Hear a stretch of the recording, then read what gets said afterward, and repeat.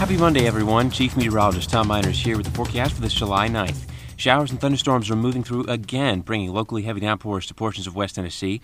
Most of the rain will dissipate after sunset, and temperatures will drop to the lower and middle 70s by the coolest point of Tuesday morning, when another hot and humid day awaits us. Tune in to WBBJ 7 Eyewitness News for the latest forecast, and keep up with Storm Team Weather online, too, for more updates. Good Tuesday morning, West Tennessee. Chief Meteorologist Tom Miners here with the forecast for this July 10th. After the mild and muggy start in the 70s this morning, scattered showers and thunderstorms will move in again, bringing locally heavy downpours. Expect high temperatures in the upper 80s to lower 90s with light and variable winds. Tune in to WBBJ 7 Eyewitness News for the latest forecast and keep up with Storm Team Weather online, too, for more updates.